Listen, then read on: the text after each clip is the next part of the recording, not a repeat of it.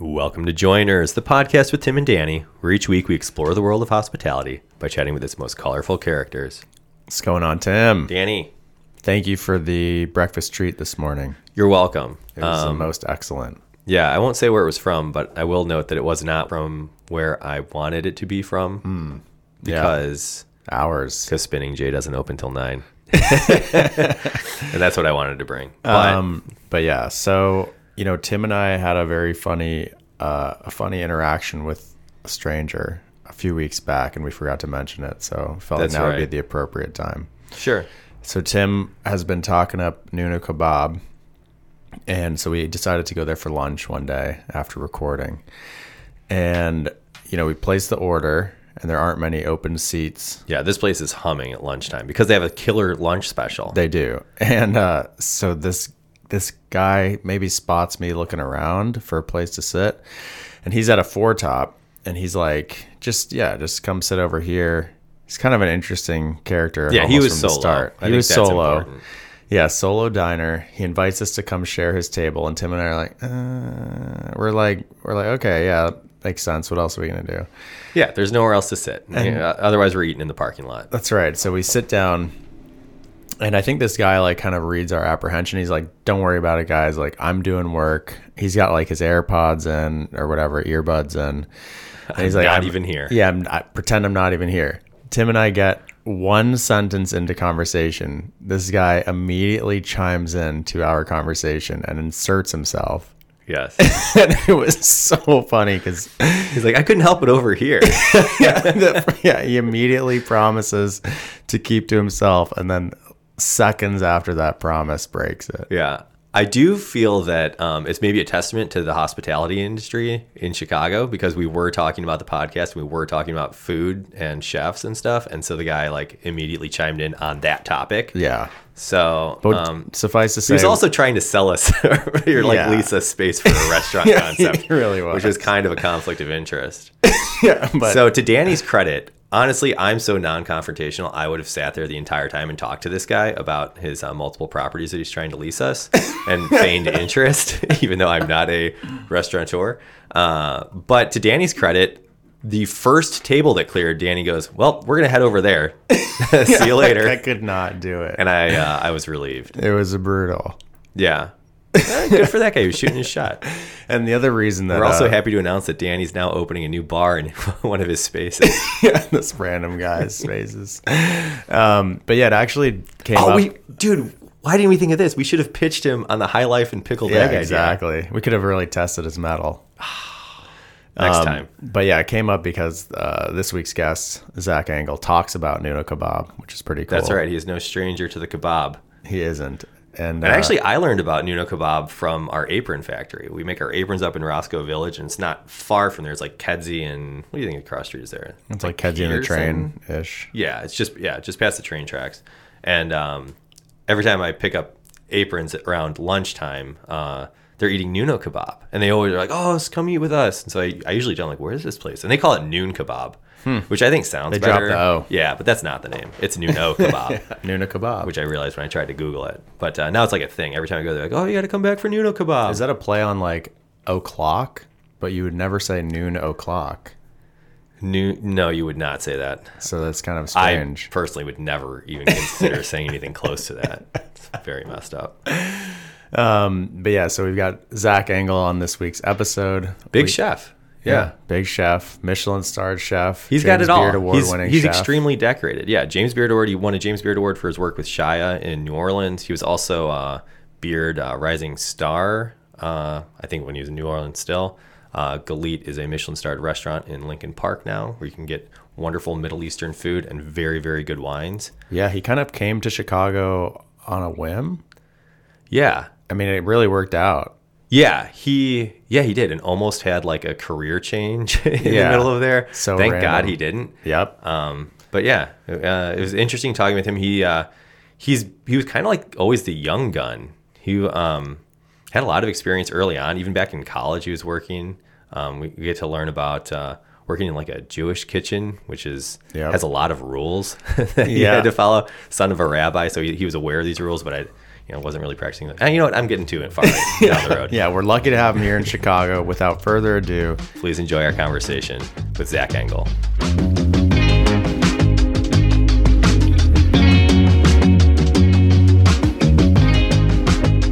This episode of Joiners is brought to you by Host Ready-to-Drink Premium Bottled Cocktails. Choose from old-fashioned, martini, and coming soon, a Manhattan. For more information, go to Host, that's H-O-S-T-E, cocktails.com. Connect with quality.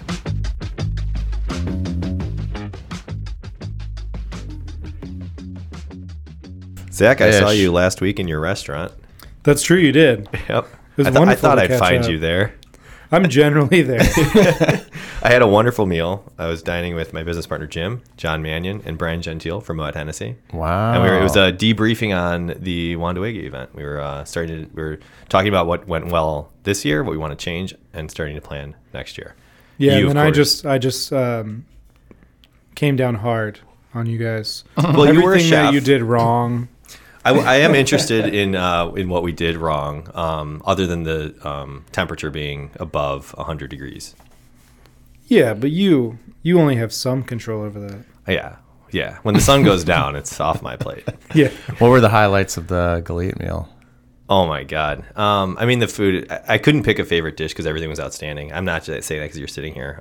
The wine pairing was also, I'm not a big wine guy. The wines were all delicious. And we got to taste your daughter's namesake wine, which was That is true. a highlight as well. Wait, what's the story there? So when I was 22, I went to Israel to work at a fine dining restaurant for a summer. Just like 3-month visa, bought a ticket, rented an apartment. And my then girlfriend, now wife, we'd only been dating for a couple of months, and I was like, hey, I'm going to Israel if you want to come. And she was like, I don't know, that seems kind of crazy. And so when I was done with my stage at Galit, which is a restaurant in Tel Aviv that's now closed, she met me there. And the first thing we did was we took a bus from Tel Aviv to Hadera, and a soft Margalit of Margalit wine, picked us up, brought us to the winery, which was like a garage with 32 barrels. And we did a full barrel tasting with him and like his family, and like they cooked us breakfast and the whole thing. And for our entire relationship, Margalit wine has been sort of the centerpiece, like a lot of celebrations, birthdays, anniversaries. It was the wine we had at our wedding, like that we drank for Kiddush under the chuppah, and it was a whole big thing. So when we knew we were having a girl, it was a pretty obvious choice to name her Margalit. It's a great cool, name and yeah. a thoughtful story. That's very nice. Yeah, I like romance. Yeah. Do you like romance? I also have to give a shout out to the cocktail menu. I didn't know Scott was working with you guys, which has Yeah, been, Scott like, multiple Stromer. years. Yeah, he's awesome. Yeah, I guess it'll be 3 years pretty soon. Yeah. We're very fortunate to have him, and it's been great because for the first year, I was sort of the director of the wine program, and we had Olivia Duncan, who worked with Andres at Nico. She was the bar director, and then this other person, Christine Muller, was handling wine. And now to be able to like take a step back and we've done all this legwork to bring all these wines to Chicago through our various relationships and like just buying everything that was available so the distributors would continue to bring it in. And Scott takes over, and I don't have to micromanage that program anymore. He just does it and follows through and makes the connections. Is there a structure to it? Like you want to have X amount of reds, what, you know? When we first opened, the idea was to kind of divvy it up by 3 regions, really. And the one that we wanted to focus on was the Middle East. And we snuck some stuff in there that I would not necessarily call Middle Eastern, just to fill out a good portion of the menu. But in 2019, I was like meeting with wine reps and telling them that I was like looking for the stuff, and they thought I was nuts. They were like, Just what? no demand. Yeah, they were like, what is the point of you? Like, no one wants this. And I was like, no, they're going to want it. Because I'd been trying this stuff for a decade and like knew what I was looking for. They had more than when I lived in New Orleans. There's definitely more available. And then the other part was Sonoma, because I lived for a couple of years in Sonoma and worked in a restaurant in Healdsburg. And on days off, I would go to like every winery I could and do tastings. And they, really cool thing about Sonoma, because they're like, you know, most of the time it's like farmers that make wine. They would let you into the winery if you worked in restaurants in the area, and you didn't have to pay like a tasting fee, like some, you know, pleated pants tourist, you know. And then kind of everywhere else, because we also were tasting a lot of stuff from the reps that was like interesting and fit in with our style, which was low intervention, as much like biodynamic, organic certified Demeter stuff, just because I like the approach of letting ingredients speak for themselves without doing too much to them. It aligns a lot with like how I approach food. Yeah. And having some like level of integrity environmentally for what you're doing. So then within that, it was like whites, oranges, rosés, and then reds. We have a 5 to 6 bottle sparkling selection. And then our wines by the glass is always like a pretty good mix. There's things that we always have, whether or not from the same vintner, sometimes from a different label, but like we always have a Gruner, because I think Gruner and hummus is like a bangerang combo. And over the years, that Sonoma section, which was initially very large, has grown smaller and smaller as the Middle Eastern section has gotten bigger. We started with like 280 bottle wine fridges in like an enclave. And in 2021, we turned that into like a properly insulated wine room that like holds temperature and like has white wine coolers inside of it, and we store everything appropriately. So now we're kind of living the vision that I had for it in 2019, like when we were pinching pennies trying to open. For sure. And we're able to get so much stuff now that people come to us with the wine. Yeah. And I think that the wine program being driven by like a chef, or like has meant that those wines are more aligned with the food, I think. And they're very thoughtful about having a balanced list that appeases a lot of different groups. Like we can get the Lincoln Park moms and they can get their buttery Chardonnay, but it's coming from the Negev desert. And so we get to like point people in a direction that they're comfortable with and move them towards the things that we want them to try. And then we also have stuff that's just like wild, that you can't find anywhere else, like native grapes in the Middle East turned into pet nats, sold in 1 liter bottles, like, you know, from our guy Eddie in Marseille in Lebanon. And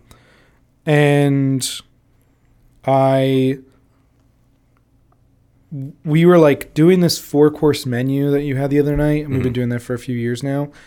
And up until like a year ago, we were having all these people that were like wanting us to pair things constantly.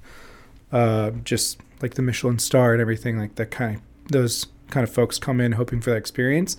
And I'm like, we're not a wine pairings restaurant. You have multiple dishes from each course on the table at once. And so we decided to kind of create this like journey through the Middle East and get to try different purveyors from different countries constantly in rotation. We have a few like rules that we follow. We don't like to double down on a country. We don't like to do like 2 reds if we can help it. And that's been like kind of our focus, and we're constantly switching things in. It's made our lives easier because we're able to put stuff on the list that a lot of people wouldn't necessarily try, like the Margalit.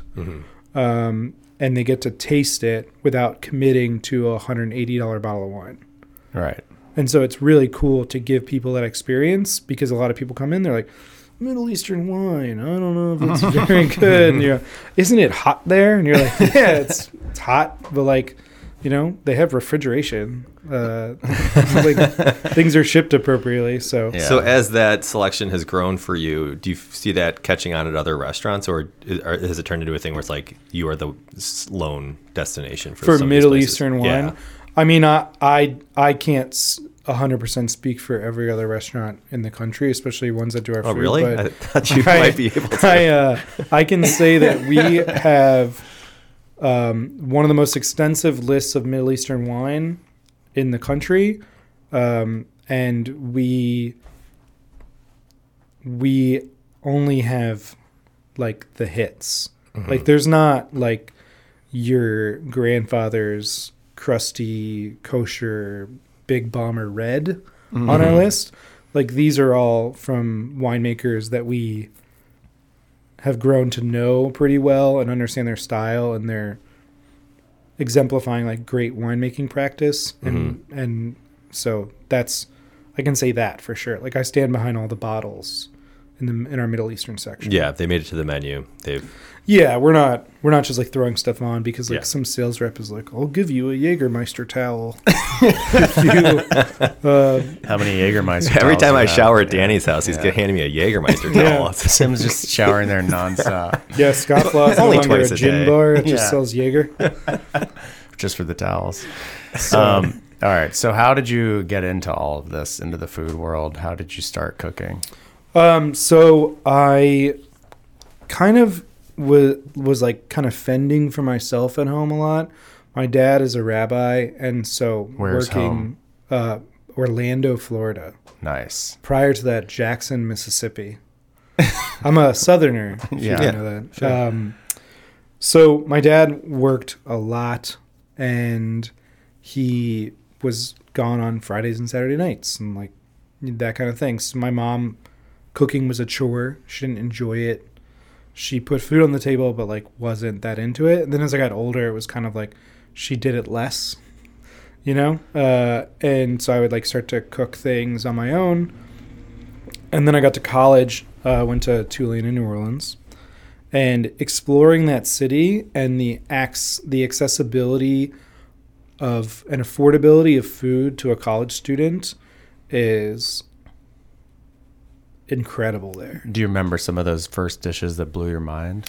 I mean, I remember going to like a gas station for fried chicken and being like, this is literally the best fried chicken, which is like every gas station in New Orleans and Louisiana sells like something food related, and it's all great. Boudin, fried chicken, red beans and rice. Like my first like po' boys, like just all that stuff that's like very cheap and like everyday food there. It's all like full of history and soul and flavor, and they're very proud of their culture there. And I really fell in love with that element of New Orleans, and would spend a lot of my time trying to find these places that people would talk about, which I think is different than a lot of kids at Tulane's experiences. Like they kind of sometimes stay within that bubble. Yeah, you know? Insulated for sure. What were you studying at Tulane? So I was undecided for a while, and then I decided to go and like I was like, oh, be a chef. Restaurants. So I was doing business, but it's sort of like a degree so that my parents weren't like totally disappointed in me.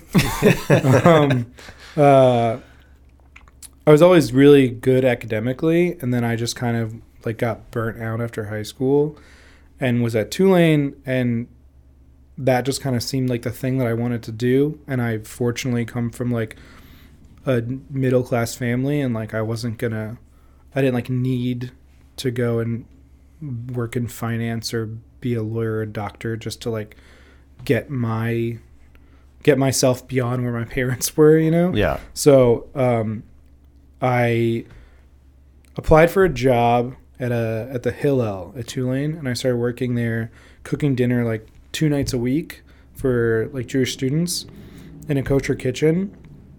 And I took over that job from a friend of mine who was like going abroad, like doing study abroad.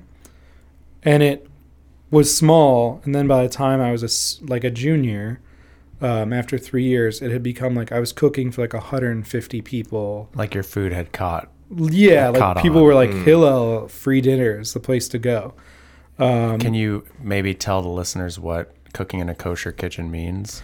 So there's 2 sets of everything. 2 refrigerators, 2 sets of cookware, 2 sets of plates, glassware. There's 2 sinks for dishes.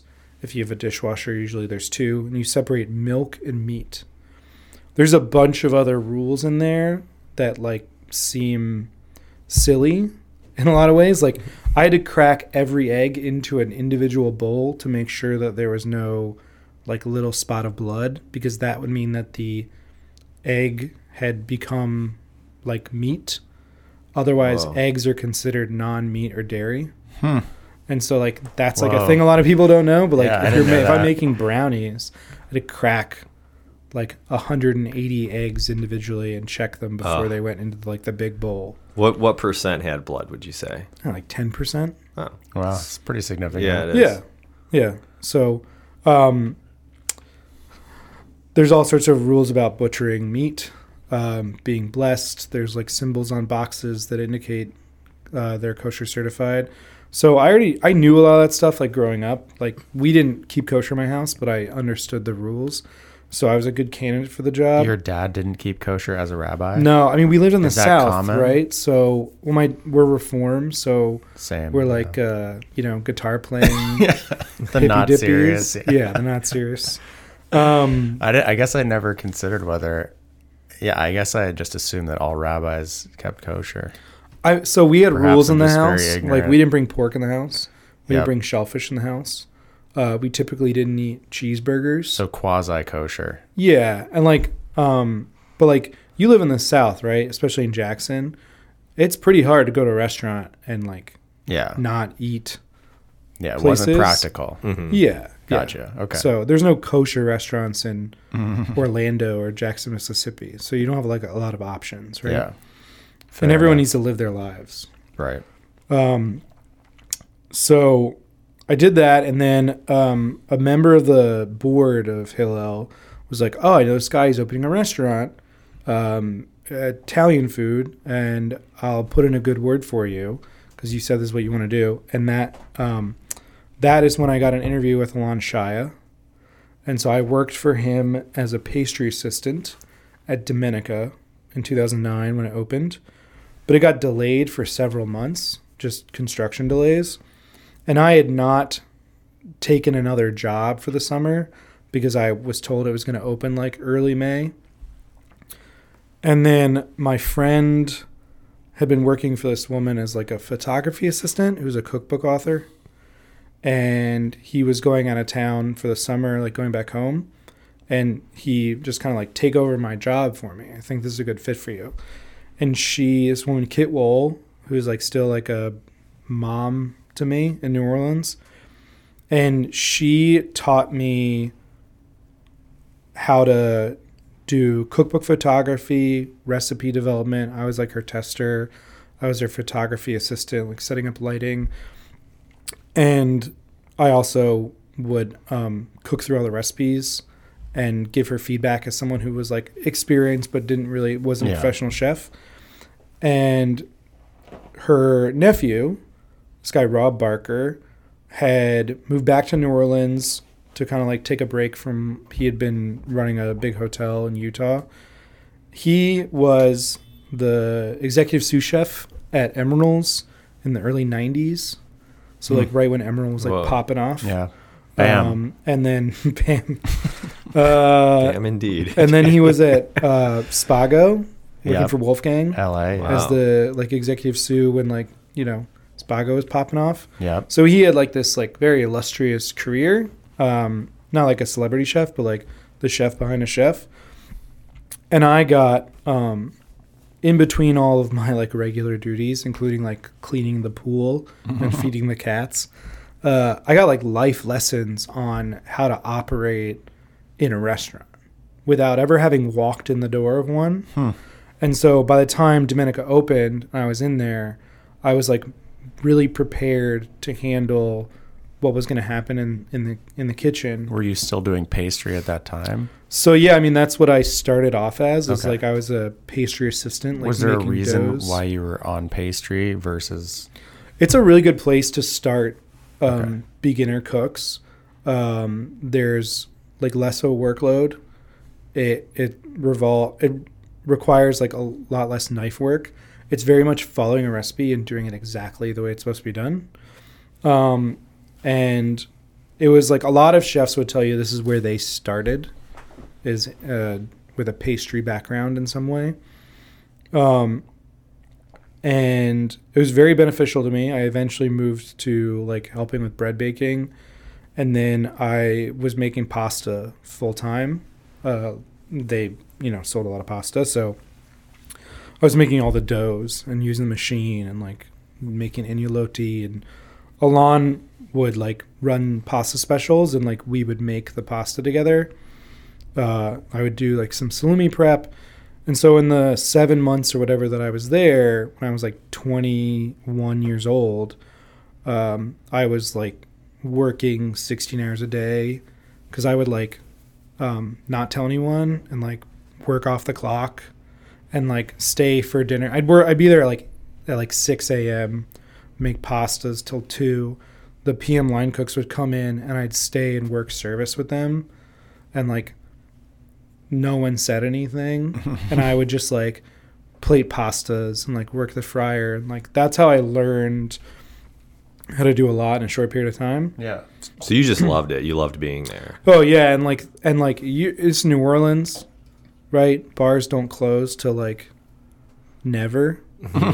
So like we would get off work too, and we would like shoot the shit and hang on the bar across the street, and like all the older cooks would like just buy me drinks because they're like, you did great tonight, and it was like a fun like team element to it that I really loved. And so that's kind of like where I started. I fell in love with it, and then I finished my degree at Tulane, and so like that my time at Domenica ended. Mm-hmm. So in those 7 months, was there any overlap when you were at Tulane and Domenica? Yeah, I had like a full work schedule, plus the additional time on like the weekends. I didn't have class on Fridays my senior year, so I did class. I did Monday night class, Tuesday, Wednesday, Thursday, and then I would work from Friday at 6 a.m. pretty much until Monday, like at 2 p.m. Wow. Like, besides like sleeping or like partying. That's an insane It is, yeah. work Well, ethic you're for a young, young man. kid. Like, No. you got the energy. Danny, did you have a job in college? I did. I worked in a tech lab. Really? Mm-hmm. Yeah. I was a writing tutor, and I strung tennis rackets. That was the extent of it, and it was not demanding. It was like a few hours a week. Yeah, same. I mean, it wasn't in no way like Zach's full-time schedule, especially when you're putting up 16 I'm hour also days. like I'm a little bit of a sociopath. Yeah. You heard it here first, everyone. There's our pull quote. Yeah. I'm a little bit of a sociopath. So all right, so you graduate. What's the first? So I move? graduate. Before Domenica had opened, I had reached out to Mike Salmanoff at Zahav in Philadelphia, and I was like, I actually grew up with his cousin in Orlando. He's like my best friend growing up. So I knew Michael was like doing Israeli food. It was only like less than a year old at that point, and I was like, I would love to come up to Philadelphia. I have a place to stay, like, and just work for the weekend and like check out Zahav because I'm trying to like get into restaurants. So I did my stage there for a weekend. Stayed at a friend of mine's house who's from like just outside of the city. And when I was about to graduate, I just shot him an email and I was like, hey, I'm interested in like working in restaurants and I'd love to come and work at Zahav if you're interested. I've been at Domenica doing XYZ. And he was just like, when can you be here? So I graduated on like May 15th and was in Philly on May 20th. Wow. I started like the day I got there. Whoa. In what position? I just one of the line cooks. Like the first night actually they're like the grill cook called out. Oh.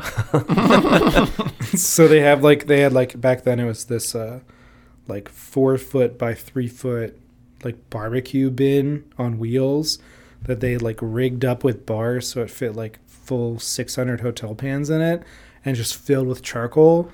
And I was like cooking like lamb kebab, chicken, fish, like all this stuff over charcoal grill. And like not a lot of experience doing that beforehand, but like being thrown in the wolves was like pretty fun. Like that was a fun night. Yeah. I was like, this is it. Yeah. Like this is where I should be at for a little That's while. cool. And that was when there were just 2 places in the Solomonov, like it was Marigold and Zahav, right? Well, Marigold was done. They left and Oh, it just to wasn't open there. Zahav. They had owned it for a period of time afterwards, but I think at that point they had gotten out of it and sold it to somebody. Okay. And the chef who worked at Marigold while they were opening Zahav, they had opened a barbecue restaurant with her, and then they had a Mexican restaurant as well that they Sochi. had bought. Sochi, yeah. And so Sochi was like a block away. Yeah. And so those were the 3 restaurants that when I was there. Cool. And then you were there obviously for a while because you ended up running other stuff. Yeah, so I went to, after I got back from Israel, Mike put me in charge of Federal Donuts. So I was like 24, Yeah. and I was like running a 400 square foot donut and fried chicken restaurant. I was working graveyard hours, eating a lot of fried foods. They kind of like let me have, they had their recipes. Can you eat donuts to this day? I will try a donut. I do not enjoy donuts. Did you then? Well, yeah, because they're really good donuts. Like But they I mean, had worked before on them you started for, that job, you enjoyed donuts, and then I after. wouldn't say I like enjoyed donuts. Like if they were there, I'd eat them. I mean, look at me. So I'm not. I didn't say non-committal. no to donuts. Oh, me? And a Are you pro donut? donut, Danny? I know I'm pe- pro donut. I know a do lot of that. Midwesterners that are like diehard love donuts. Yeah. And like my mother-in-law is from Indiana, and she's like that. And like, I was never like Yeah. big on donuts. Souf Ganiot Oh, yeah. for yeah. Hanukkah, sure. Yeah. But So, all right. So you run Federal Donuts. yeah, I opened up the first 2 locations with them in the commissary, and then Were there more sales of chicken or donuts? it was like we could make us probably definitely more donuts because we also sold donuts while we were selling chicken. But like we had 2 reach and coolers and like a metro rack and like a table, 2 fryers and a donut robot. And so we were like at capacity every day, and we just sold out every day. Donut robot. Yeah. What's the secret to, I'm going to ask for both, but what's the secret to a great donut? So they were cake donuts, Yep. which I really like. And it's no different than making a cake batter. Like if you can make a really good cake batter, you have the right amount of egg and like some gluten activity, and then the rise is right, but a lot of it is like temperature.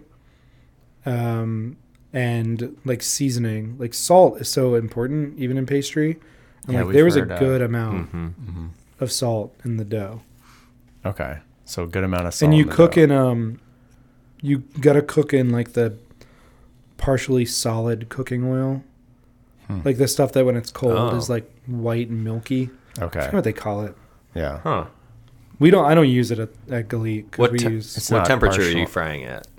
this is like 10 years ago, man. Come on, man. Do you want me to look Tell at my me. recipes? I was just looking that at I a saved? donut. I was looking at Molly Baz. 350. I was looking at Molly Baz's book last night at some donut holes and specified 375. Those are little differences. They make it. You know. Yeah. I think a donut hole at 375 makes sense because you want it to go quick, Yeah. and you're not trying to cook too much. Yeah. But like if you have a bigger item and you're cooking at a lower temperature, it'll be a more even cook. All right, so we're going with 375. All right. I just said 350, but Sorry, 350. Yeah. That's what What's easier to screw up, fried chicken or a donut? Oh, donuts. Because we were like, it'd be like winter time, Yep. and like the dough wouldn't like proof enough because like the heat wasn't working well in the ambient building, temp. and then it would just make all the donuts raw on the inside. That's the worst. Classic. But I mean, couldn't you have like fried chicken that's not fully cooked through, or that's almost So impossible? you do a twice cooked fried chicken. It's pretty, Got it. and you're timing it, and all the pieces are uniform. So they're par cooked and then fried every time. Yeah. It's Okay. Korean fried chicken. Nice. So when you have a process for frying chicken, it's easy. But when I do it at home, I'm always like, is this still raw? Oh, I do that too. Yeah. Well, that's why I only do like thin breaded cutlets. Yeah, 'Cause I'm not I'm messing pounding it. around with. Yeah. Yep, I'm the same way now. And I don't trust my Thermapen anymore. That thing, it's all over the place. Well, if you have bone in too, like, depending on like how long your chicken's been tempering, like the bone retains a lot of like temperature. So if it's super cold, all the meat around the bone is going to be less cooked. And then I guess on the other side of that, after it's fried, because like sometimes you can take it out. You want it at 165. You can take it out at 155. Maybe it's going to continue to cook. 160 maybe. Yeah, theoretically. That explains all the E. coli. There's like breakouts an in my house. exact science, but Okay. And then last donut question. What is the He's optimal... like, I don't even fucking like donuts, man. fucking- This No, fucking but he has the sucks. knowledge. What is the optimal window to eat a donut? so they do these donuts where they come right out of the fryer and go into these like seasoned sugars. Mm-hmm. And that's a pretty magical thing to get like a hot donut with the sugar like melting on the fat. I'd say like you don't want to do it when it comes out because like you want the part of using that like partially solid cooking fat. Is it partially that, hydrogenated? What is yeah, it like called? whatever Something that. like Yeah, something like that. Okay. So it's like liquid shortening or something. Oh, they I call getcha. it. Okay. So is that when it cools down, it's not greasy. The fat I getcha. stays in there. So if you wait like 30 seconds after they come out and then they're tossing the sugar, that's like they're still really nice and warm, but it's not greasy on your hands as much. Yeah, that's key. Is it fry shortening? Is that what it's called? Yeah. Liquid fry shortening. Yep. I haven't thought about this in like 8 years. That's what we're gonna spend the most time. Yeah. Going to be on the new menu.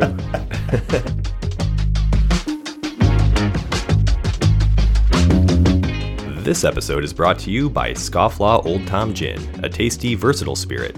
Created in Chicago in 2012, the product was born out of a need for a bespoke iteration of the Old Tom style, which is the slightly sweeter predecessor to London Dry. Scofflaw Old Tom Gin carries classic notes of orange peel, juniper, and coriander, while balancing on a subtle floral edge thanks to the addition of osmanthus blossoms. Its elevated proof is suitable in cocktails or unadorned. Scofflaw Old Tom Gin, complete your bar.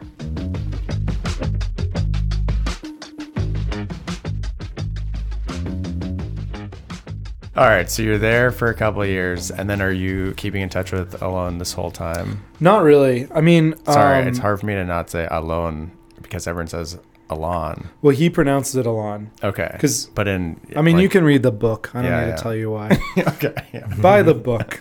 I have the book. Do you have the book? But I grew up with a kid who same spelling. That's how he pronounced it. So 'Cause it's that's like the way hard. to It's a mental pronounce it. block in my head. to It's say it. it's a how Americanized do you want to get? Yeah, fair enough. So you sound Alon, got it. right.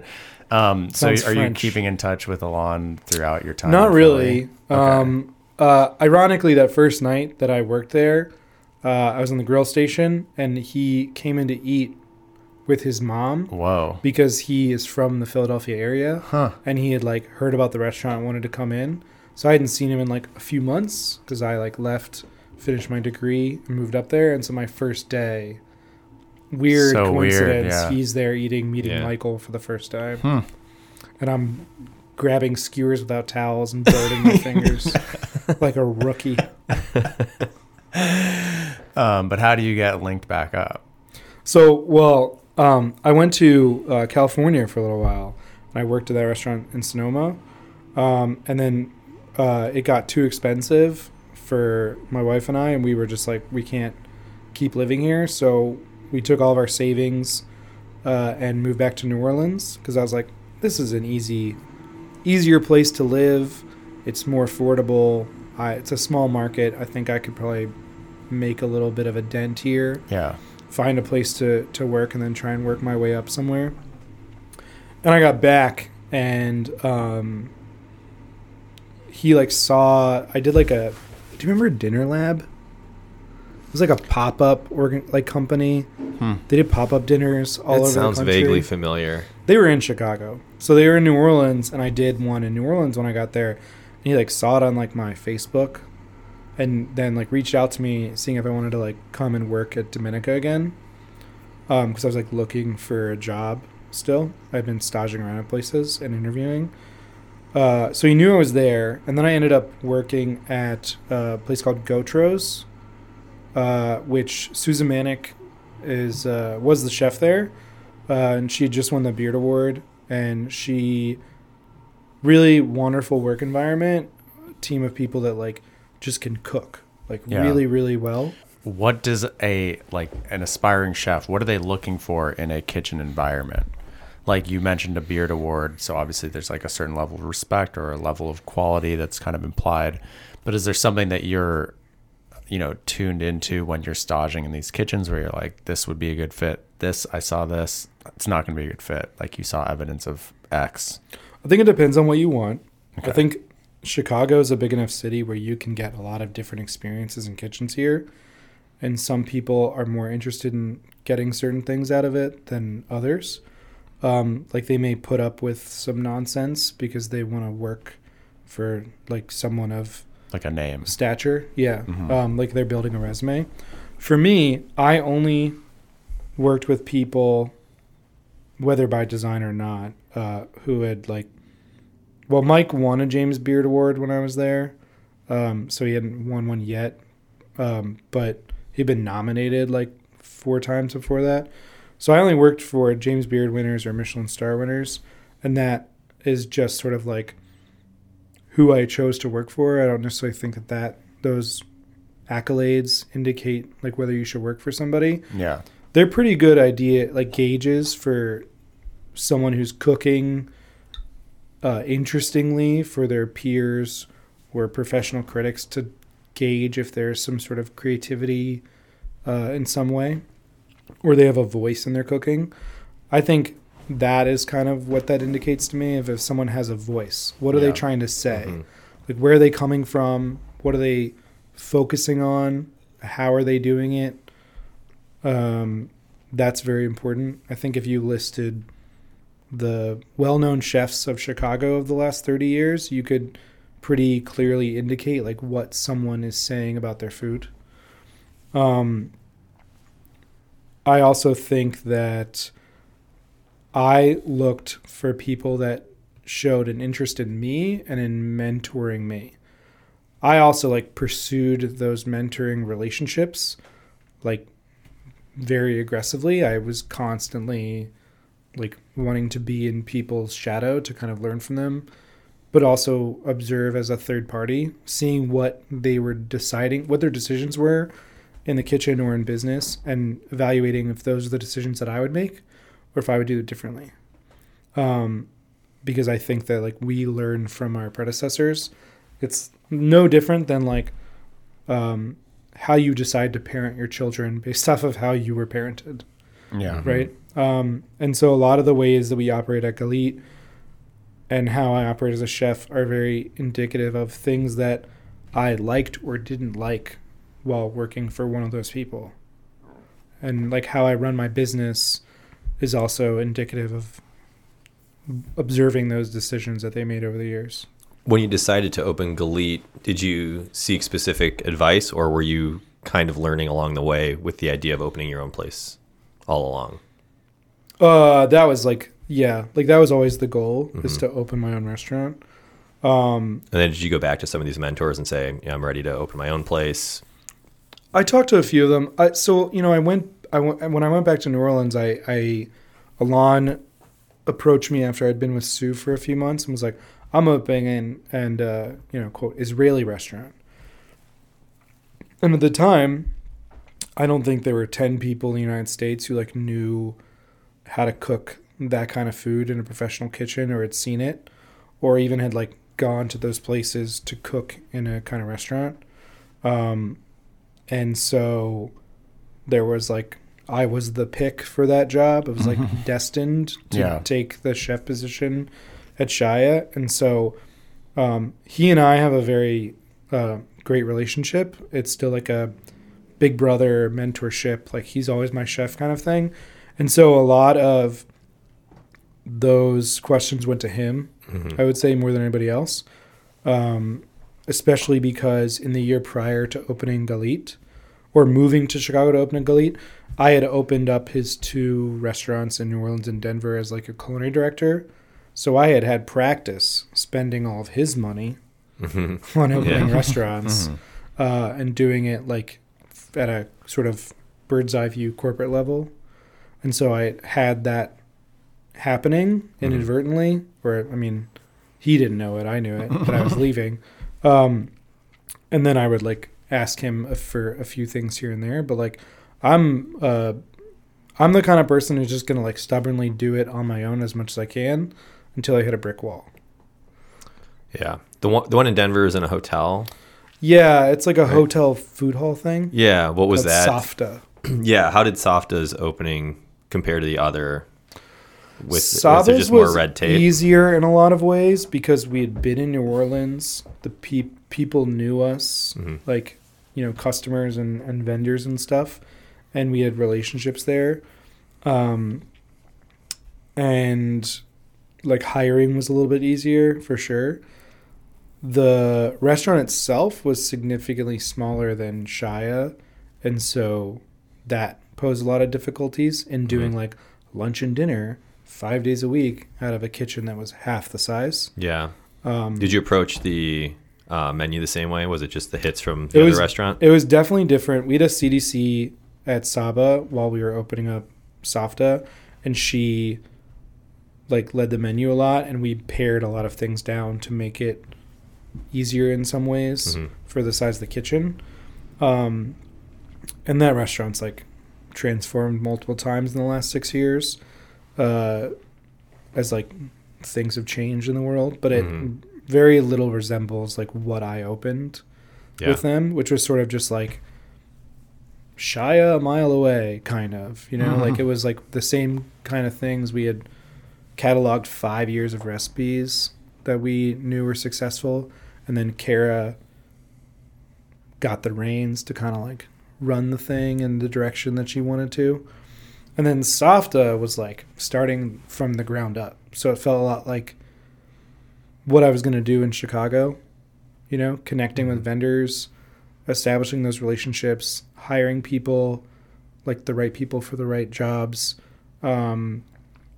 teaching people from scratch how to cook that food, and being like organized in our recipes and our systems so that they could get executed in the way that we wanted to if we were not there. Because Alon doesn't, he is, you know, he lives in both places. He can't be everywhere all at once.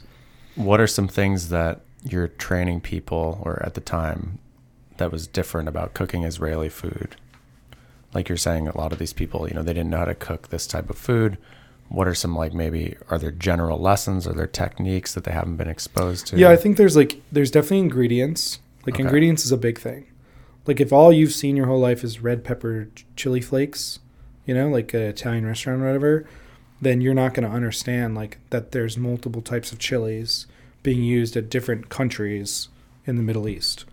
And so, like, that's an exposure, like what the flavor profile is, what the intensity is. And then there's like things that people take for granted. They're very much a part of what you're cooking, like rice. Like people are always like, rice, whatever. Put in a rice cooker. And for us, or at least for me, it's like one of those things where it's like, it's a very humble thing to make, but to get it really, really perfect every time, there's like a way to do it where you're like consistent, and these are the things that could go wrong.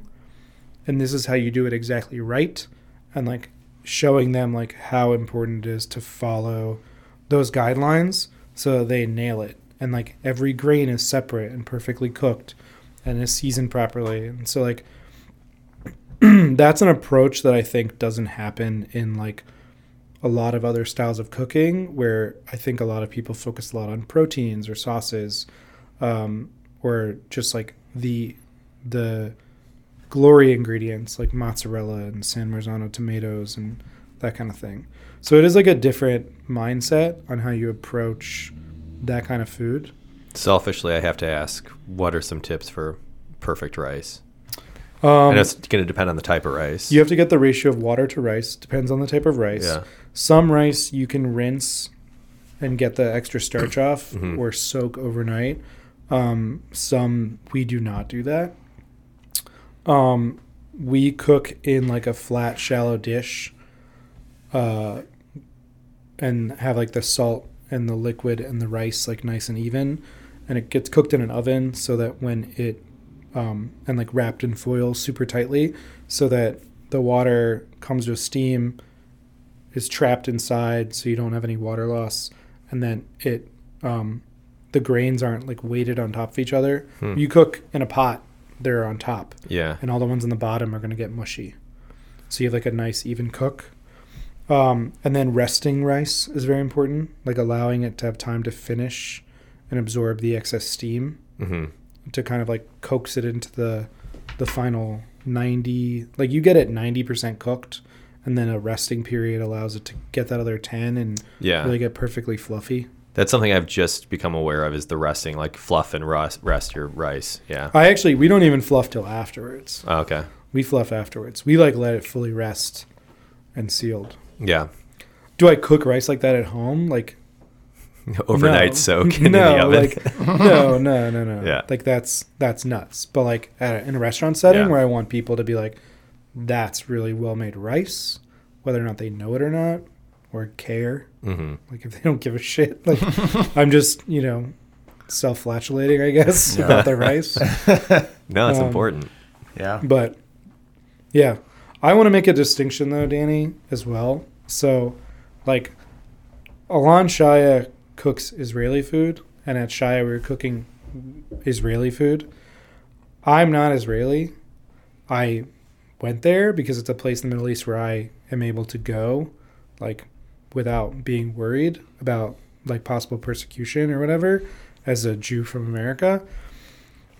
I cook Middle Eastern food from the point of view that I have, as well as the point of view of my business partner, Andres, whose maternal grandfather was Palestinian and born in Haifa and immigrated to New York pre-1948.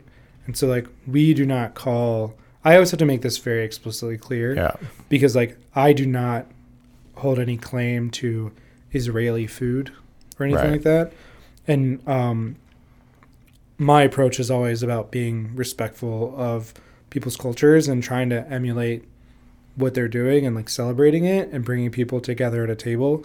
And so we can go down that route, but I just have to make the differentiation because... Good to know for sure. So when you opened Galit, were you living in Chicago at the time, or did you move to Chicago to open Galit? No, I moved to Chicago to open Galit. So how did you decide Chicago, and how did you decide on Lincoln Park? I like hot dogs. Okay, fair enough. Love hot dogs. So Anders and I knew each other through some people at Tulane, because he also went to Tulane. And we reconnected. He was working for One Off as a senior accountant in the corporate office, as well as like moonlighting as a maitre d' at Nico. And so it was a perfect fit partnership for me, where there was someone who could understand the operations of the business in a numbers, dollars perspective, but also like he was there when you came in, right? Yeah. Like, there's not a lot of people with the front of the house presence that Andres has. Like, he has a gift.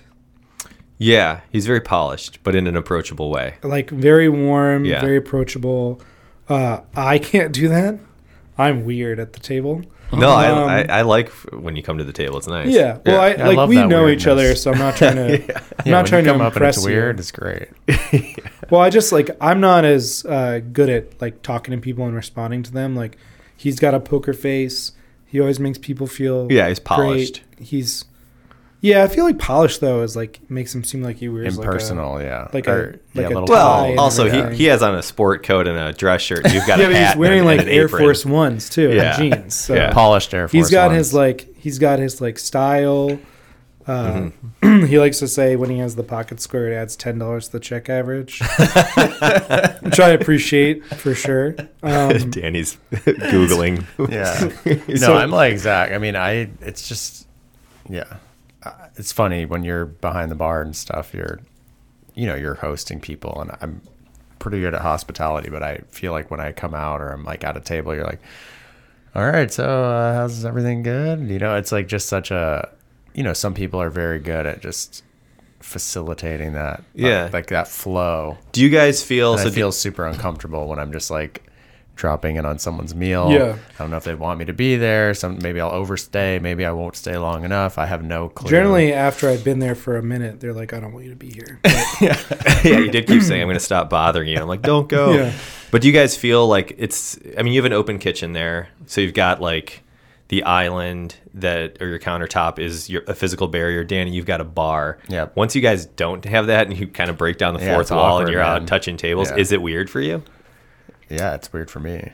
I mean, I've gotten used to it, but there's also times when I'm like, I'm not like personally capable of having a conversation with someone because I'm like trying to be polite, but I'm in my head. I'm Yeah, like, of course, there's that's same. 27 things happening in the 100%. kitchen behind me, Yeah. and I'm nervous about all of them. Same. Yeah, as a diner, I'm aware of right. that, and I'm always thinking like, I don't want to hold this guy up because like, it's nice that someone I'm not talking about you or our dinner last week, but like when a chef does come on, I'm talking to them like they have a million things going on. I don't want to. I'm always looking for a way to end the conversation. It makes people feel really, really comfortable, and like they're excited that they get this chance, and it makes them feel very special. Mm-hmm. And I like recognize that, and like Andres constantly tries to get me to go to tables. Yeah. For any particular reason, and I don't mind doing it, but sometimes it's emotionally exhausting to like try and deal with people and like remembering that they're so happy that they got to talk to me for 10 seconds versus like the weird stuff that I say. Yeah, awkwardly. it's worth it. Yeah, it's about as comfortable you feel as comfortable front of house as if a front of house person had to go in the kitchen and cook. Oh, they all think they can cook. Do they? Yeah, they all. Is that a thing? Oh yeah. They're like, move over. Come to Zach, the I got restaurant at this. 10 o'clock on a Saturday and watch Andres playing with one pita in the oven, being like, I put it in, and then you're like, there's no fire. Like, it's just flat.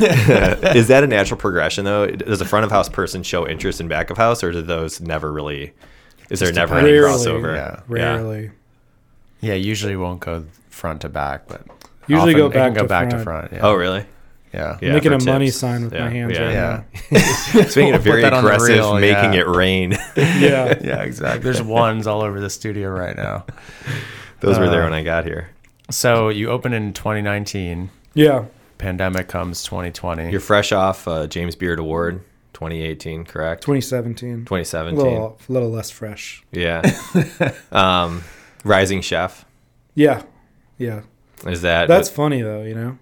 because you'd risen? Well, it's just like, I mean, he is risen. The rabbi's son. Well, it's just funny because it's like, looking back at that, like that made my entire life happen after it.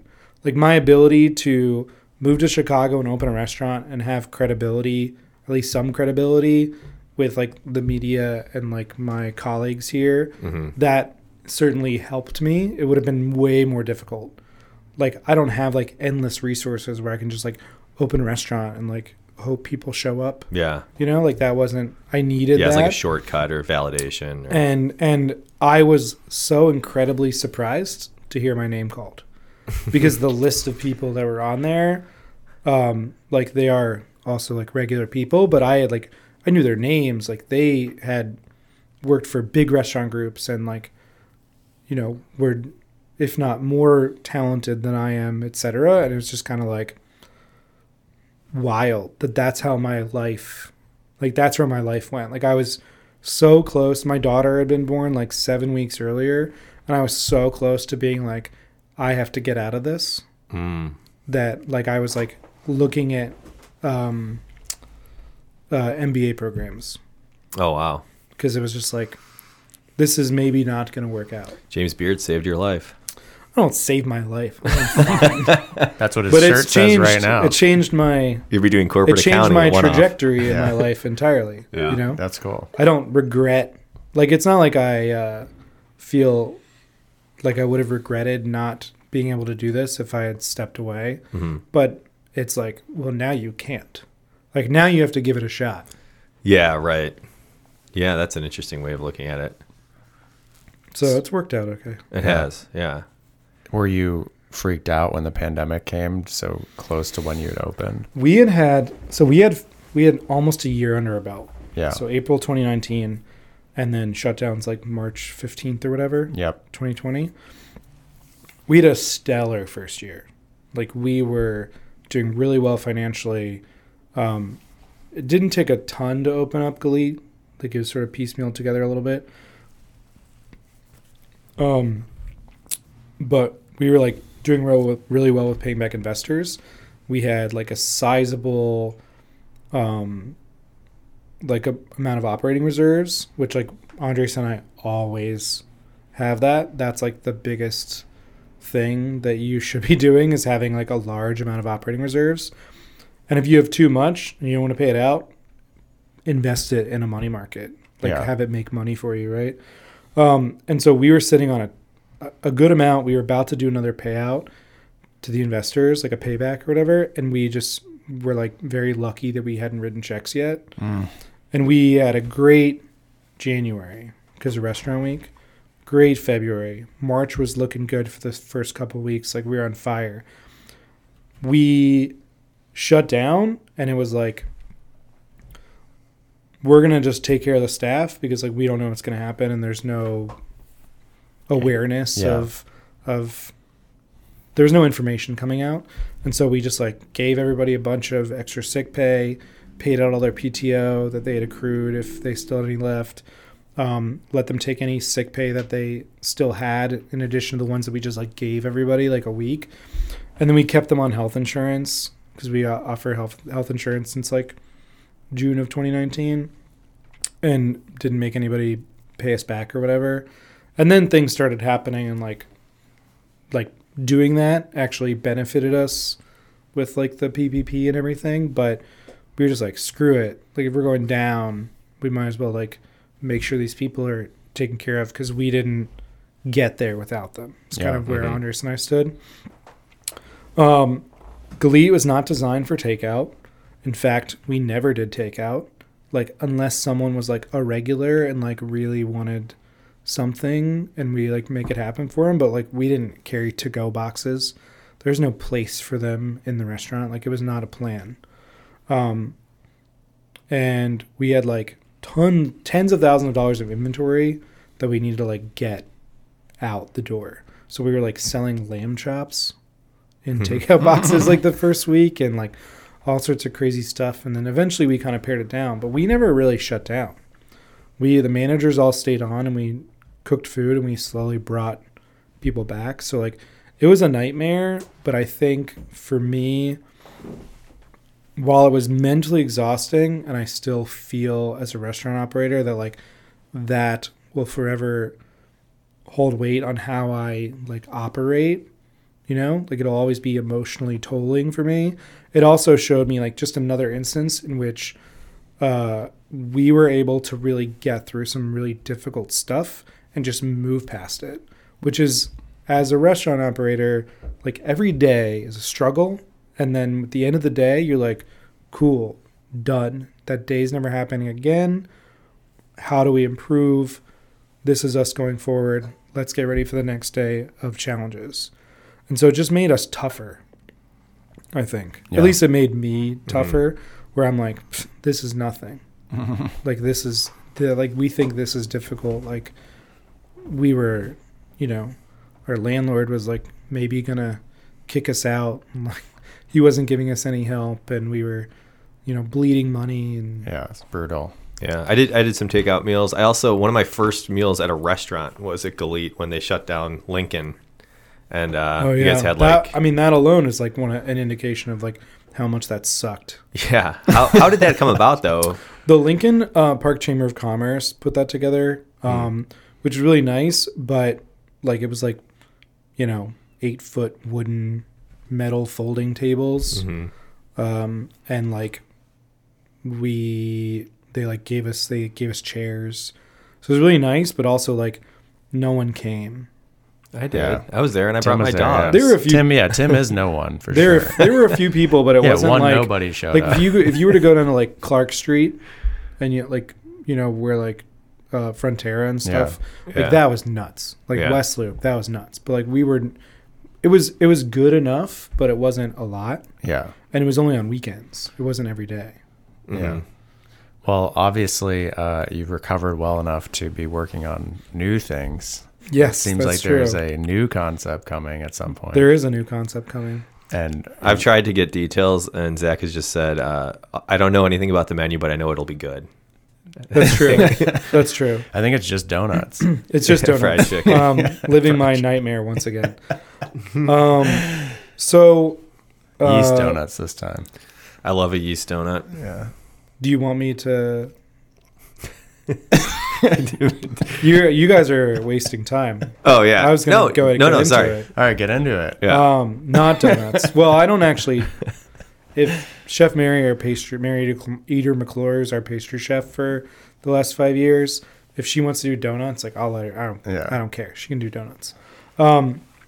So we bought the building next door to Galit, which is great because Andres and I like would really like to just continually keep our hands on things and be like involved operators and not have to like commute halfway around the city just to go to each restaurant. Galit is Galit. It's not like the way that we operate now is not going to change. We're going to do this 4-course menu. We're going to have the wine options. Like the menu is going to be pretty much like seasonally changing Middle Eastern dishes with the same kind of proteins and all that. Like it's not like it works. It works well. It's a format that I really enjoy. It's kind of like what my dream would be if I were to have a tasting menu restaurant, It's like exactly what I wanted to do. And so, but that gets a little tiresome and it leaves very little space for anyone to do a lot of other things, right? Like we always have the pastrami on the menu for many reasons, but like it's probably not going to come off because every time I think about pulling it off, I eat it and I'm like, fuck, I cannot take this off the menu. Rid of the pastrami. It's very good. It's very good. And it's non-seasonal and like we need that sometimes because like for 6 months, like what the fuck am I supposed to do? And so it's just going to be whatever we want to do that's not that. It's not necessarily going to be Middle Eastern. I also like grew up in the South. I can cook Southern food pretty well. I worked in an Italian restaurant. Can cook pasta. And I can teach people how to cook pasta. And if there's other people that work for us, fortunately, like Mary's one of 5 or 6 in the kitchen that have been with us for like 4 or 5 years now. And so they do what we do at Galit. And if they want to mess around with like, one of our sous chefs is like part Filipino. If he wants to do some like stuff like that, or like one of our guys from Mexico City, he wants to do that. Like, I don't really care. Like, let's bring in some products from the farmers and we can run specials. Galit does not run specials. It makes no sense for us to run specials. Just because like everything's so consistent and I want people to get the same experience. But I want to open up a restaurant that like is a neighborhood restaurant, a neighborhood cafe, a neighborhood like wine bar. We talk a lot about Galit does Middle Eastern wines, and we would like to. We only have so much space physically and on our list to do wines, and there's things that our reps bring us that we would love to sell and advocate for from these winemakers, and it doesn't make sense on our list. Like it would be a huge extrapolator. And so to have another place to do those things that we don't do at Galit and like express other elements of like what our group is like very important for our internal growth. And so it has less to do with my ego, which Galit is like, it's literally named after my child. And it's also a partnership between Andres and I. So it's like, it's his hospitality and my food and all that combined together and like telling the stories of all this stuff. And I would just like to not do that. It'd be great to have no rules going forward and just like do what we do, put out really good, simple food. I mean, like, that would be exciting to me, to not have to follow rules. That I've actually, as someone who doesn't like follow rules, I've made a bunch of rules in my own restaurant that I now have to follow. So, yeah, that makes sense. It was very focused, and you proved that you can do that. Now it's time to kind of loosen up and have a more eclectic offering. Yeah, and we'll do. That's cool. We'll start with dinner, but then, like, Mary right now, she makes 3 desserts, and they're always great options for everyone, lots of balance, changing seasonally. Exactly the way that I approach the savory menu, she's doing on the dessert menu. She makes pita dough, and she makes challah. And, like, that's about the limits of what the menu can do for where her talents are. And so we're going to give her the chance to do whatever pastry she wants, Middle Eastern or not, and have that available to the neighborhood to come by and grab. Like, there's a second floor to the building, and, like, I don't know what that's going to be. Like, I want it to be events because, like, Galit is at full capacity. We can't do, like, private events there, really. Like, there's a demand for it. But, like, it can be pop-ups. It can be wine events. It can be whatever. But Lincoln Park, you guys asked why Lincoln Park. Lincoln Park to me feels a lot more like I'm not like a cut from the same cloth restaurant industry person. Like, I don't necessarily always fit in with everyone in the restaurant industry. My lifestyle has, like, been very different since I was 26. Like, we got married when I was 26. I had a kid when I was 28. So it's like, it's not like I don't, like, go out to bars. Like, I don't do that sort of stuff. And Lincoln Park, having very, like, family oriented kind of neighborhood, felt like the right place for us. And also that building is exactly what we needed to open Galit. Like, single story, 2 separate hoods, the right square footage, the rental rate was good. Like, that's kind of why we ended up there. The demographics are great, and then when you look at that neighborhood, there's nothing. It's true. It's wild how densely populated it is, and how the number of mediocre places that exist there, and there's not a lot of exceptional spots in the neighborhood. There's a few more trickling in. What do you attribute that to? Is that because it's DePaul? Is that because I think that for years the rental rate there was outrageous. Yeah. The Children's Hospital, this predates my time in Chicago, but the Children's Hospital closing ended a lot of businesses that relied on that. Oh. Specifically, like, more lunchtime restaurants. And it changed, like, especially on our corner, Fullerton, Lincoln, and Halstead, that changed a lot of the economics. And when those high-rises got built in the, on the grounds of the Children's Hospital, that changed a lot, too, for, like, what was being in demand there. And those rental rates were still outrageous. And so all they got to come in was, like, big groups, not individual operators, to, like, take on that $80 a square foot price, which, like, we looked at and we were like, get out of here. Yeah. Selling chickpea puree, get out of here. And so, but there's a lot of individual storefronts on Lincoln, going north all the way to, like, Belmont, that are empty or, like, very slow businesses. And so there's just not a lot going on. And it just seemed like a really great market to be in, because otherwise you have to leave. You have to go somewhere to find good food. And now that the pandemic has happened and a lot of people are working from home, whereas before there was no demand for lunch business, our neighbors who come in regularly are telling us that if we did lunch in any capacity, they would be coming to us once a week. Which they're already coming to us, like, every other week for dinner. So tend to believe them. And so that I think that opportunity exists now that didn't before. And it's really interesting to see that neighborhood change a little bit in terms of like where people are spending money.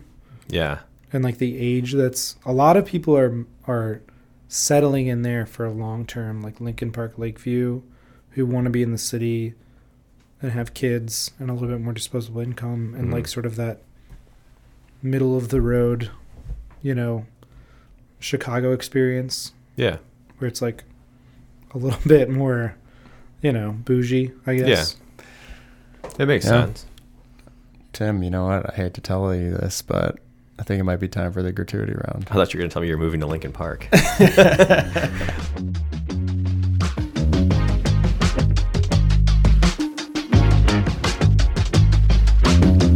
This episode of Joiners is brought to you by Stock Manufacturing, makers of fine hospitality workwear. You obsess over the details in your space, so why stop at your staff's uniforms? Stock has something for every aesthetic. From fine dining to a corner cafe, they've got you covered. Choose from in-stock, ready-to-wear options, or design the perfect custom uniform for your team. For more information, visit stockmfgco.com.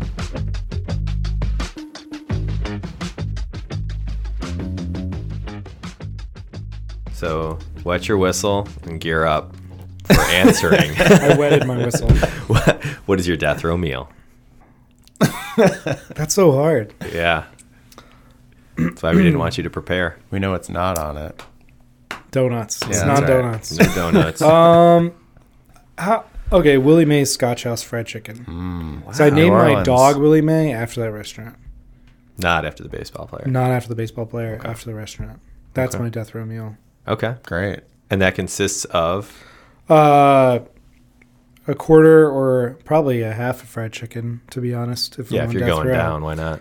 Butter beans, cornbread muffin, and probably an extra side of red beans and rice. Okay. A good answer. First time it's come up. Mm-hmm. What is your favorite hidden gem restaurant? Ooh, in Chicago? Could be anywhere. Could be anywhere, but In Chicago, I am a big fan of Nuno kebab. all right. I was recently turned on to this, and I've had it once a week since. I love Persian food, and It's they really good. deliver out to my neighborhood, and we will get it and eat that for days. Yeah, Nuno kebab, and they've got a killer lunch special. It's like $12, and you're getting a full Yeah. platter of It delicious has food. come up a lot lately. Yeah, It's great. I'm on it. Yeah. In Philadelphia, where I used to live, there'd be this restaurant called Nam Phong, which is like on 11th and Washington, like just on the northern end of South Philly, and it's this giant, like 200-seat Vietnamese restaurant Whoa. that like you wouldn't know about unless you lived in Philly, and it's like banging. Like everything on the menu is great. It's a lot of fun to go eat at. Big parties, just to That sounds review. awesome. That does sound great. Worth the trip, Danny? Let's do it. All right. What's your favorite fast food? Or did you already name Superdog. it? Superdog. Okay. I live close by, and Do you? I think it's like one of the best restaurants in Chicago. Best mascot for sure. What's your order? Generally just Superdog, just a hot dog. I told you I like hot dogs. He likes hot dogs. He does. What's the best hot dog? Vienna? Superdog. What kind of dogs are they using? They make their own. Do they really? Is it blends, in-house? I didn't know their that. own casing. It's all customized for them. Did you read Kindlesberger's hot dog piece on the 4th of July? No. Oh, sorry about that. I'll send it to you. Okay, great. All right. I do subscribe to the Tribune. I was Yeah. like, yeah. I don't need someone else to tell me what the best hot dog is. I know what it is. Yeah. As a Yeah, hot he's dog already lover, got I there. thought you'd want to see where the market's at, but that's neither here nor there. What's your least favorite food? Ooh. Donut? Oh, you ready? Yeah. This is gonna like upset some people. Okay. I'm here for that. I despise uni. Oh, that's a fine answer.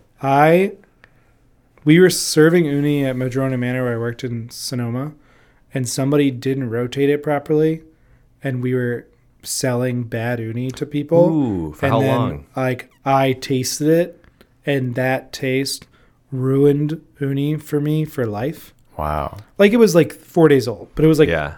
not like I don't like subpar uni, and we were getting stuff shipped to us like specifically for this dish, and like I used to love it, like eating the stuff that came out, tasting like every day, and it was like coming off of my station, but it was like somebody else's dish that they were doing, and I like trusted them to like check it, and they didn't, and then I tried it to be like, oh, this is bad, and that ruined it. Now I can't.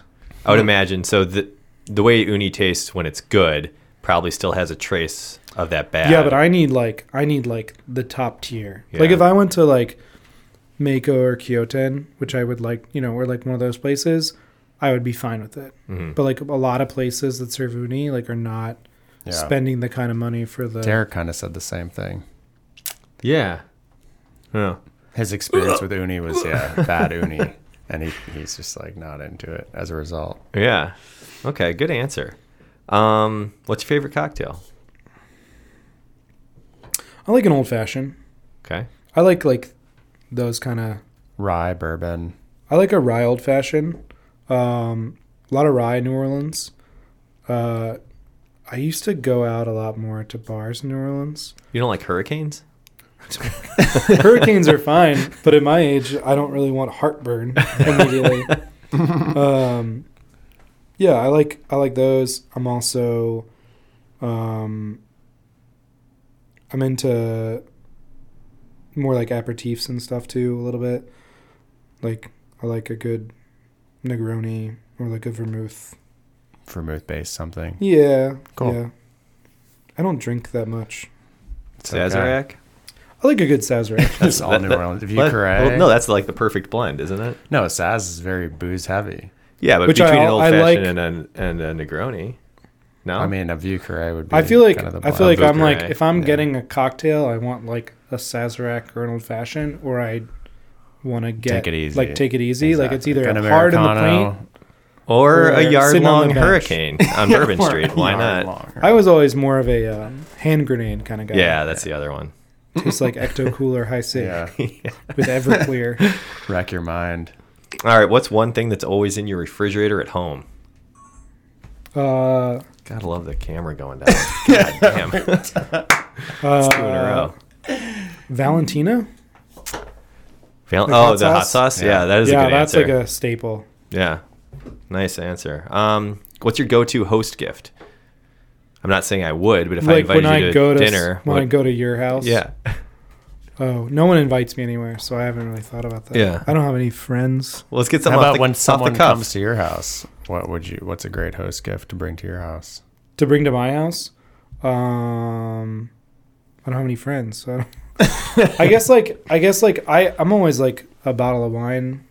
So if Rachel's Bring- coming over to your house, what do you want her to bring? That's my cousin. Yeah, that is your cousin. And then we're going to ask about my cousin, who you don't know. you don't know. Oh, yeah. I don't know. Or what would you Like bring a to dessert. Rachel's? I usually tell people just bring dessert. Okay. Like if I have like friends over for like a barbecue in the summer, I'm like, they're like, should we bring anything? I'm like, dessert, because like if Yeah, I don't don't fuck say with the food. dessert, they're gonna bring like Walmart potato salad. You know what I mean? Do you think the expectations are high on a chef when they come over to your place to bring Yeah, something? I mean, we force cool? for Cookbook Club, we force Zaragoza to pick like hard dishes. yeah. Or maybe I do. You don't. No. Yeah. But I expect that. Like, no cop out meals from a chef. But yeah, I guess there is do you feel pressure like that when you go places? If you all right, imagine a world where you have friends. First, yeah. I like that we're continuing this on and on. We have some ongoing jokes. Danny being a Disney adult is one. I've heard about this too. Yeah, Which, like, as someone who grew up in Yeah, I Orlando, was gonna that's say. right. You guys have a I'm lot surprised to I talk didn't about. see you. at Yeah, all. Tim huffing glue in the alleys. That's another one. They've never been disproven. All right. Tim's always smelling like glue.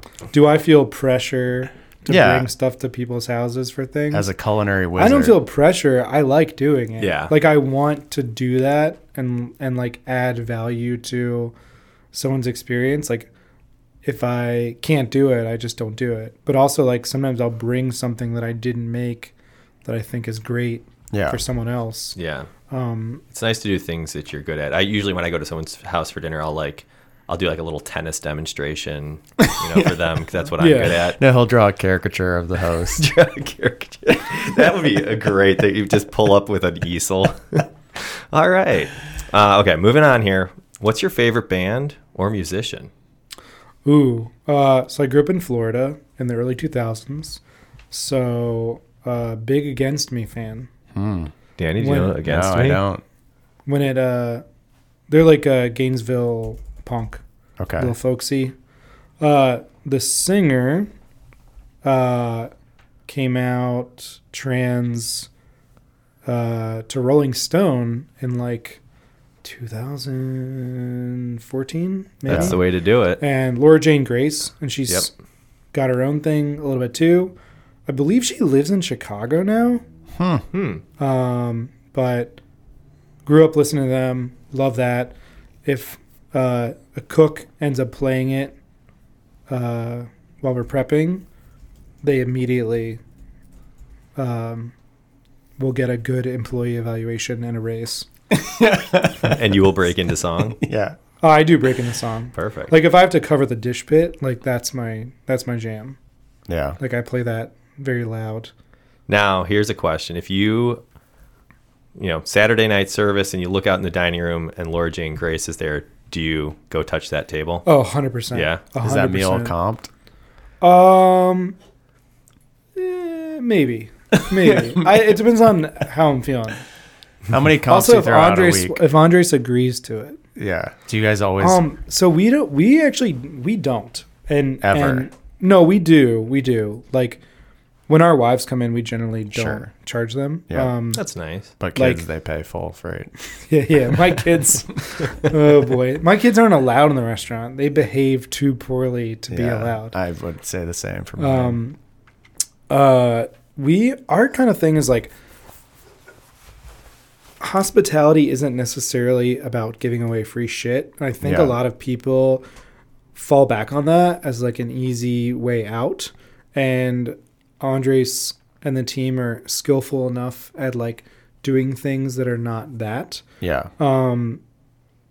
I feel like we'll throw some free food at people, but I don't love getting crushed at a restaurant. Yeah, I'm similar. I actually was thinking about this yesterday. It's like, the few touches are nice when they happen. But yeah, a full comp is awkward. And then getting crushed is also awkward when you feel like you're going to have a lot of waste. Yeah. And, I think. But the acknowledgement is sure. I have an ego like anyone else. And it is nice. But also, if nothing happens, I'm totally cool because as well. because we own restaurants and bars, and we're like, if I'm coming to your restaurant, it's to patronize your business. Yeah, to support like you. I'm here to give you my money. Like that's totally okay. You don't need to feel like we need to do some weird exchange. Like like when like this is a good example. Like Jenner Tomasca and his wife Katrina, when they were not at Next and they were like figuring out the next step, they came in for dinner and like Andres and I didn't charge them because we were like, where's the income? Like this was 2019, so it wasn't like the 4-course menu, but like we didn't charge them, and I just wrote like a note on their bill that was like, no bill, suckers. Yeah. And like he kept it. And then when I came in to eat at Esme the first time, that's what they dropped as the bill.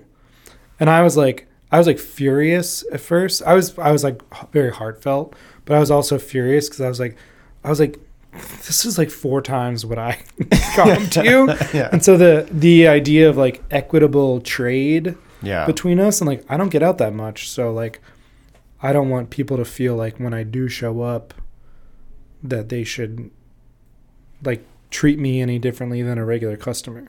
For sure. It's a weird thing. It is super weird. It's a weird part of our biz. As a non-restaurant owner, yes, it's nice to get recognition at a restaurant.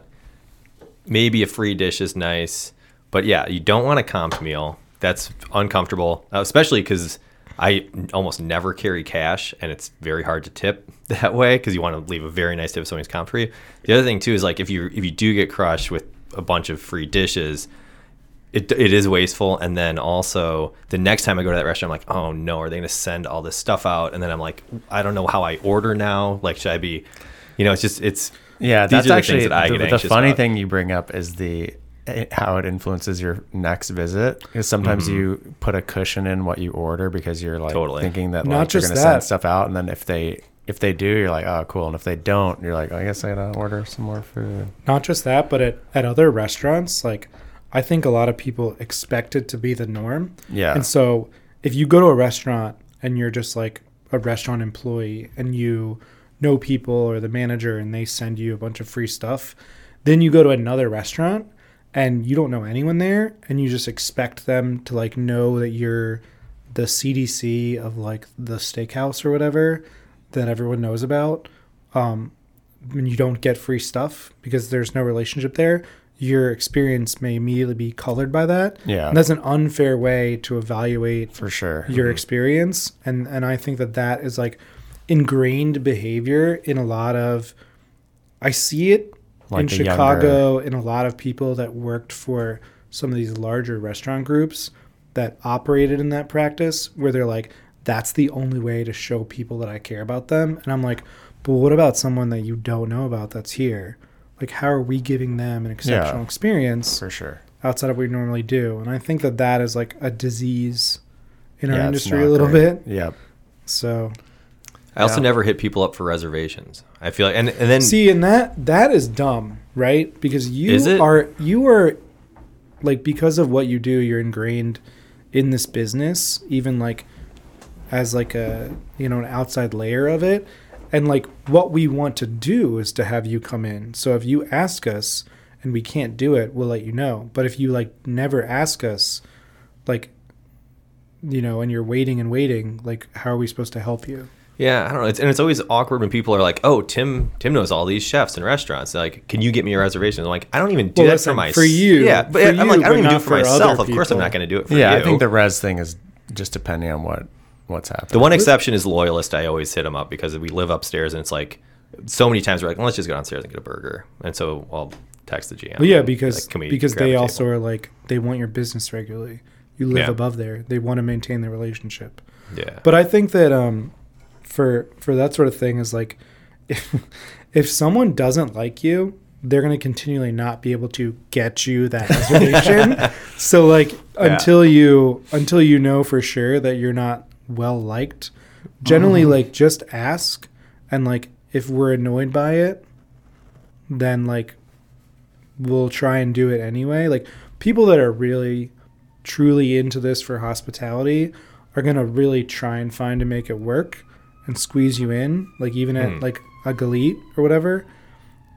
Like half of Andres' day is usually filled up with people trying to squeeze in a reservation somewhere, and him trying to like communicate with them on how he can get them in at maybe not 7, but 6:15. So like, just ask him. All right, I'll stop being so. You Yeah, have Tim, my ask. number, man. Have I ever asked you to get into one of your restaurants, Danny? As a close friend? No, you don't do that stuff. I don't even like to tell you I'm there Yeah, that's true. until I leave. 'cause I It's don't want funny. you One of sending my stuff partners out. says in a meeting sometimes with other managers, he's like, a friend will text when they're at a place expecting maybe to like have something sent out or something comp. But he's like, one of our good friends, one of our closest friends, they're not texting us until after they've already left.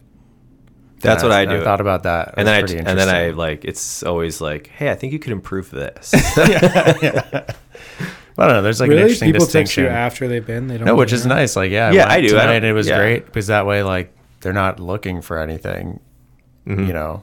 But with someone who's like still there, obviously, you're gonna like reach out to the managers, like send something out, comp around, whatever. I honestly am fine either way. Now, I know we're running long, but I have another question for you guys. So, is it like when I know a friend is at a restaurant that I like, or I know that restaurant, or maybe I know someone who works there, is it a gigantic pain? And I want to like treat them to a dish. What's the best way to go about it? Can I just call the restaurant and be like, hey, I'd like to send dessert and a drink to this table, and then can you just take my credit card over the phone? It depends on what the restaurant's like tech is. Like Yeah. with like Resi, you can do prepays where you can like prepay for something as a credit through their Resi profile, and we can like apply it to a bill. Mm-hmm. And like I have, like one of my good friends, he like we cooked at Zahav together. He was at my wedding. He lives in Maine, but he works for a company that's based in Chicago. And so like if someone from work or something is coming in, he'll be like, send me a prepay so I can buy them like a round of cocktails because they're there celebrating their engagement or something. It's like that's not difficult to do anymore because like everybody has thought about those things, and if they're using modern technology, it's relatively easy. Okay, that's good to know, because I always assume I'm like, yeah, it's a nice thing to do, but am I being a pain in the ass for the restaurant? And are they just like rolling their eyes like, oh, this fucking No, because money's money, right? Yeah, okay. Like, I mean, it's a little awkward at the end when you're trying to explain to someone. Yeah, like Tim like, took care of your dessert. Yeah. It's always and anonymous. They're like, who's Tim? I never give my name. Tim Tierney? Never heard of this fella. And then you're like, oh, we did it for the wrong table. Shit. Yeah. And I'm buying drinks for every table. All right, that was a really long answer to your favorite band or musician. So now, what's your favorite movie? I'm guessing comedy genre. This is annoying. Comedy genre? Comedy genre. This is my guess. I'm not saying you have to stick within that genre. I guess like of all time comedy genre, I mean Blazing Saddles is like all right. That's the, you know, it's not current. Yeah. But no, it's not. It still makes me laugh. Mm-hmm. And I'm not like a laugh out loud in a movie kind of person necessarily. It's a good answer. It's a safe answer. It's very safe. All right. And then your last question. If you weren't doing this, what would you be doing? I would be living in Sonoma, farming and making wine. And same wife, different wife. Same wife. She's great. She's pretty rad. I mean, it's the retirement plan. Yeah. Is like the kids are out of the house and we're like gonna go and deal with no human beings at all. You're gonna need and just have like a bunch of dogs, like so many dogs. Yeah, that's a pretty ideal. Yeah, retirement scenario. That's my. How many dogs do you have now? I have one. 30. But our house isn't that big. All right, cool. Yeah, and it's the Willie Mays. Well, actually, Willie May passed away. Oh God! So I got another one that looks just like him. It was a couple of years ago. The wounds are healed. Yeah. Mostly. His name is Coach Eric Taylor Godzilla. From Friday Night Lights. Is that Friday Night Lights? Also, my so good. My 6-year-old Margalit loves Godzilla. Has seen all the Godzillas and the Pacific Rims and the Meg. She watched the Meg. Oh yeah. She loves that shit. Oversized monsters from the deep. Yeah, prehistoric. So I had to like negotiate with her. Yeah. But he's a terrible dog. All right. What breed? German Shorthair. German short-haired pointer? Yeah. I have a German wire-haired pointer. Oh, cool. They're high energy. We should get them to hang out. Hunting dogs. No, my dog doesn't like other dogs. Oh, really? Yeah, it's really... especially dogs that live in our building. He fucking hates them. And it's bad in the hallways.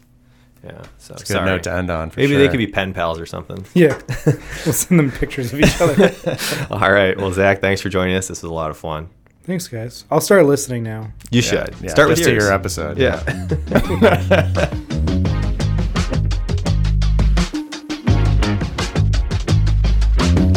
And that concludes our conversation with Zach Engel of Galit. Thanks for tuning in. We'll check you next week. And as always, don't forget to check out our Instagram at JoinersPod. We've got reels, cocktail recipes, throwback photos. Can someone explain to us why certain reels explode? Yeah. And some very good ones don't. No There's idea. no rhyme or reason random. to it. But if someone wants to chime in and let us know how that works. Any Instagram employees out there? Yeah, give us that insight. All right, yeah. And this episode was produced by Matt Haddock, real work by Joe Guzzo, and music by Captain Cuts. You messed with the order. I did. Check you next week, baby. Bye.